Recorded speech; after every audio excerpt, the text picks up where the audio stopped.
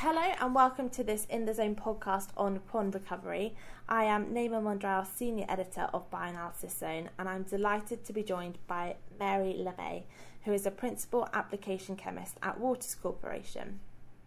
Today, Mary will discuss the key challenges scientists face developing robust peptide bioanalytical assays and introduces Waters' approach for large molecule bioanalytical quantification method development, including pre-analytical sample preparation, as well as offer tips and tricks to help avoid the most common pitfalls working with peptides to help improve peptide assay performance and to streamline assay development and enable highly sensitive and robust quantification of biomolecule from complex biomatrices. So Mary, could you introduce yourself? Absolutely. Thanks, Naima. And hi there, and thank you to all for joining us today. As Naima stated, my name is Mary LeMay, and I'm a Principal Applications Chemist here at Waters in the Scientific Operations Group based in Milford, Massachusetts in the United States. In this role, I assist in the research, development, and commercialization of Waters instrumentation and consumables, highlighting system solutions for the bioanalytical market.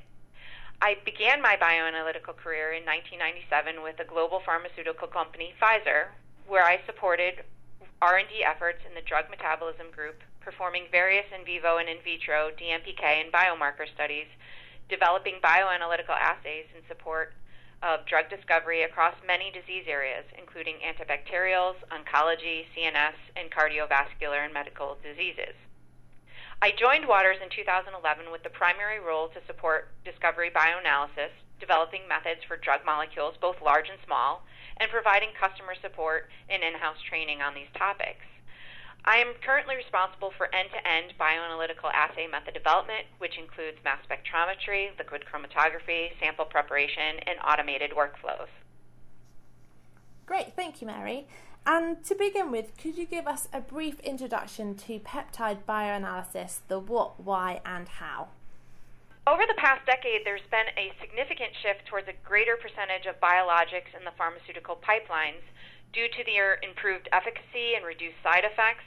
And with this shift in large molecule therapeutics, the industry finds itself in the middle of this patent expiry for many of the critical biologics that are currently out on the market. For example, therapeutic peptide drugs like Byetta, Forteo, and many of the insulin analogs that many of you have probably heard of, like Lantus or Levemir. And for these protein-based drug therapeutics, we're talking about things like monoclonal antibodies or the IgG-based proteins like trastuzumab, marketed as Herceptin, and infliximab, as marketed as Remicade.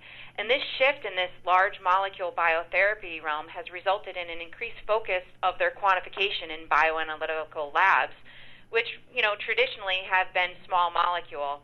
And so with the increased size and modality of these biologics, the complexity has really increased, and compared to small molecule therapies, the method development can be quite daunting in terms of the task for traditionally highly skilled small molecule scientists, and even for the novice. So this really presents a challenge to our bioanalytical labs. And so really this becomes a key focus when we want to develop successful strategies for accurate and robust quantification. And what are some of the biggest challenges in peptide sample preparation for LC-MS bioanalysis? So that's a great question. As we've seen the number of the therapeutic biological modalities increase over this past decade, and as I said, the need for these analyses to support those drug discovery and development efforts, specifically with the ADME DMPK studies dramatically increasing too, it's brought new challenges to these small molecule bioanalytical laboratories, and specifically I'm referring to things like achieving highly sensitive, selective, and robust methods, which ideally still need to meet the same criteria for small molecules when we develop these. But successfully quantifying proteins and peptides when we talk about LC-MS often has more challenging criteria because compared to small molecule therapeutics, the size and complexity of these peptides and proteins often impedes our sensitivity and the ability to achieve robustness with these methods, and it often requires more expertise and perhaps maybe more method development time than we're traditionally used to using small molecule bioanalysis techniques. And so when we talk about the size and the structure, we're talking about things on the mass spec end where we have to deal with charge state distribution, complex MS fragmentation of the biomolecules, dilution of signal, which really challenges us on the sensitivity aspect. And thus, it often necessitates greater LC and sample preparation method development. So maybe screening alternate column chemistries, optimizing our LC conditions to gain that sensitivity and selectivity, but often requiring greater sample concentration, improved extraction techniques beyond basic protein precipitation as a means of increasing overall method sensitivity and selectivity. And specifically, in my experience, developing these end-to-end assays, the challenges really start from the pre-analytical handling and carrying that through the sample extraction, the chromatographic, and MS method development. And specifically, the typical challenge we often encounter are issues with maintaining solubility of the peptide throughout the sample preparation and analysis, being able to effectively disrupt protein binding of the biomolecule from the biomatrices we're trying to extract it from, nonspecific binding or adsorption of these molecules to the surfaces that they may come in contact with, which most often, almost always results in loss of analyte and high variability of assay performance. And because these biomolecules are endogenous and or therapeutic, they're derived from the same finite 20 amino acids, and so we often encounter more matrix interferences and issues with specificity of the assay. But lastly, the low analyte recovery, whether it's from the sample extraction or from the LC chromatographic side, is the most common symptom of failure for us when we talk about disrupting protein binding, nonspecific binding, or ensuring peptide solubility throughout sample preparation and extraction. And so when we wrap this all together, the failure to successfully deal with or overcome these challenges often leads to less than ideal analytical performance of our assays. And here specifically I'm referring to things like, again, sensitivity, having higher LODs than desired or required, not achieving accurate or sufficient specificity, lack of robustness in terms of having higher variability or CVs or RSDs of these assays, all things which mean failure to properly validate a method. So as you can see, it's quite a bit of a challenge when we have to deal with these common symptoms or problems with peptides and proteins. Great. And why should you be concerned about protein binding when you're trying to analyze a peptide? Well, as I started to mention, protein binding is one of the key challenges. And so for us, and we've encountered this several times in a lot of the methods we develop here, well, when we think specifically about sample preparation and failure to effectively disrupt protein binding from the peptide of interest, from the biomatrices, specifically we can think about things like solid phase extraction. If we don't effectively disrupt the binding, we are effectively having the peptide pass right through the sorbent with the biomatrices that we're trying to purify it from. So thus it's unretained during the initial loading step of the sample due to our size exclusion mechanism. So essentially we have very low recovery from the get-go. And so for these reasons in our lab, we often spend a lot of time assessing various effective pre-treatment strategies, such as suggesting different dilutions with phosphoric acid or an ammonium hydroxide solution as a starting point to effectively disrupt protein binding. Or if we have a problematic or a larger hydrophobic peptide, it could even be more aggressive, meaning it could be an organic pre-treatment step with a 1-to-1 methanol or acetonitrile solution, or even further still, denaturation with things like guanidine or urea or sodium dodecyl sulfate as an effective means of disrupting protein binding prior to our extraction. And if we do this successfully, we are inherently improving our recovery of our analyte through the extraction, thus driving our sensitivity for our assay. And you mentioned non-specific binding. What is non-specific binding and how does it impact quantitative performance? Well, great, because it's really one of the key challenges that we face. So really understanding what non-specific binding is and what we refer to it as. It's really the propensity of the peptide or the protein that we're working with to stick to or tend to bind or absorb to the surfaces that it comes in contact with, such as glass, collection vessels, pipette tips, our LC fluidic path, and other things. Anything you can imagine that your analyte, your biomolecule, will come in contact with from the very beginning, from pre-analytical all the way through to analysis. And thus, when we incur nonspecific binding, or this NSB phenomenon, we often end up with issues with this. And also, when we talk about nonspecific binding, the predictability of this is often quite challenging, because the lower the concentration of the analyte or the loss, the greater the loss can be as a result of binding to the surface. So the challenge here is ultimately, even though we know it happens routinely, it's very hard to predict the nonspecific binding, because it is influenced by the peptide size, the structure of it, the organic composition that you may be working with, or the diluent, as well as the concentration. So the lower the concentration, the more pronounced the loss may be. So naturally, if the analyte is subject to nonspecific binding, we often find that our overall assays suffer. So while we talk about these key challenges that I mentioned above, the symptoms we often see as a result of things like nonspecific binding are poor sensitivity, those higher limits of detection due to that loss. We can suffer chromatographic issues like poor peak shape or no peaks at all due to nonspecific binding.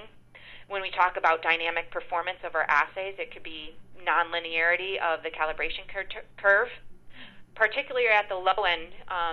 And as a result, we often find that we have very irreproducible or less than ideal performance with higher RSDs associated with dealing with these nonspecific binding losses. Great. And what strategies can you take to reduce the nonspecific binding? So, well, first we want to consider solubility, ensuring that that peptide or protein from the very start, from the powder, is initially soluble from the time we dissolve it through the sample extraction, the LC-MS analysis, minimizing or lessening the severity of that nonspecific binding.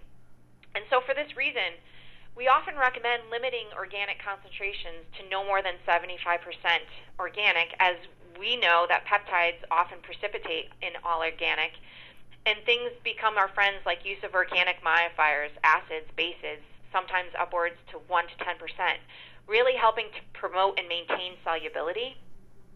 And this becomes especially important when we talk about the strategy for sample preparation. Here we're talking specifically about solid phase extraction. So beyond solubility, just as important is the choice of a collection vessel, or what we use to hold our sample. Whether we're working with neat standard solutions of the peptides or proteins, or low concentrations of extracted samples, that choice of what we put our sample in after we've processed it becomes critically important, because it can contribute to the loss of the peptide via that nonspecific binding mechanism. So we're talking about highly purified samples devoid of protein. We've really taken great care throughout this process to really minimize this. So part of our strategy here is to use low binding consumables to deal with or mitigate the nonspecific binding and manage it with the use of Quan recovery vials and plates.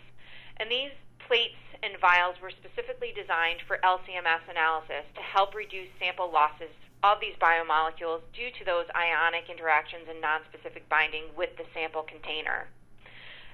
And because they're provided in auto-sampler ready formats, they have a very low residual volume, which helps us to maximize getting the most of our sample out of the plate once it's been processed. And using the low bind consumable really helps us ensure that we minimize loss from the auto-sampler, helping us ensure high recovery, repeatability, and definitely increasing confidence in our assays. And how do you isolate or clean up concentrated peptide from blood or plasma? Sure. So while we know the most widely accepted bioanalytical extraction techniques when we refer to things like small molecule bioanalysis are most often protein precipitation with organic solvents or liquid-liquid extraction, we often find that, again, due to the size and nature of peptides and proteins, these techniques are often not sufficient enough or suitable enough for sample cleanup when we talk about achieving high recovery and reproducibility of peptides and proteins. And so naturally, once you start to gain more of an understanding of working with peptides and proteins, it becomes apparent that this is often due to the issues we've already been discussing over the past few moments. Things like poor recovery due to protein precipitation, where the peptide itself, along with the proteins from the biomatrices, are precipitating. We have the poor solubility to deal with. So if we're not properly solubilizing in the beginning or eluting in solid phase extraction, or just dealing with the lack of specificity. So the natural choice really then becomes use of solid phase extraction using reverse phase and mixed mode technique that really offers additional benefits over the traditional protein precipitation or liquid-liquid extraction techniques. Thus, solid phase extraction using reverse phase or mixed mode technique offers additional benefits over protein precipitation or liquid-liquid extraction. It allows one to effectively and selectively purify that peptide of interest from the biomatrices with high recovery, offering greater than 75% with very high selectivity.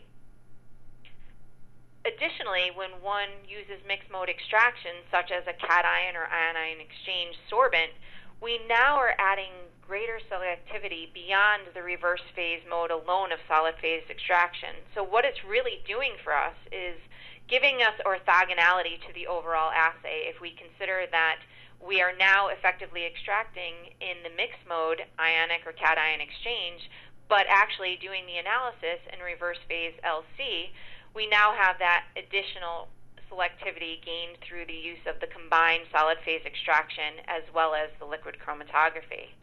So we're really additionally using and leveraging both the use of solid phase extraction with mixed mode, but also the format becomes really important to us with solid phase extraction. As we mentioned, or I mentioned, that part of the challenge here is achieving high analytical sensitivity. And here in solid phase extraction in the microelution format, it really allows us to concentrate the sample directly, eluting with the extraction solvent in as little as 25 microliters without the need of evaporating or reconstituting a sample, which really helps us to minimize analyte loss due to absorption or evaporation of a dry down step that may occur, and again contribute to poor solubility when we think about what we would need to reconstitute that sample in. So really, solid phase extraction is an effective tool for a multitude of reasons, as I mentioned, whether it's for high extraction recovery, additional specificity, the ability to concentrate a sample, as well as maintain solubility. And finally, how do you prevent low recovery? Well, I think, as we talk about what we've discussed today, it's really the overall strategy of today is thinking about all of these things that we've mentioned, all of the challenges, and really how do we prevent the loss or low recovery of peptides throughout the entire bioanalytical workflow. So it really starts with the appreciation of those key challenges and paying attention and looking out for those. So things like solubility of your peptide to avoid the loss of nonspecific binding, using a nice mix of organic aqueous solutions to help promote the solubility, things like formic acid, ammonium hydroxide, ensuring proper ionization of that peptide, how we properly pre-treat that sample to effectively disrupt protein binding prior to extraction, allowing us full recovery of the peptide from the biomatrices, employing a mixed mode reverse phase solid phase extraction strategy, thinking about the format in a 96-well microelution format really help us to drive sensitivity through high analyte recovery, the ability to concentrate our sample, improving that detection limit. And lastly, really thinking about the proper sample collection vessels as well as we come to the final piece of really getting down to the LCMS analysis and using products that were specifically designed, in this case here, the use of a Quan recovery vial or plate to take that highly purified sample and effectively and reliably be able to assay this for the peptide of interest.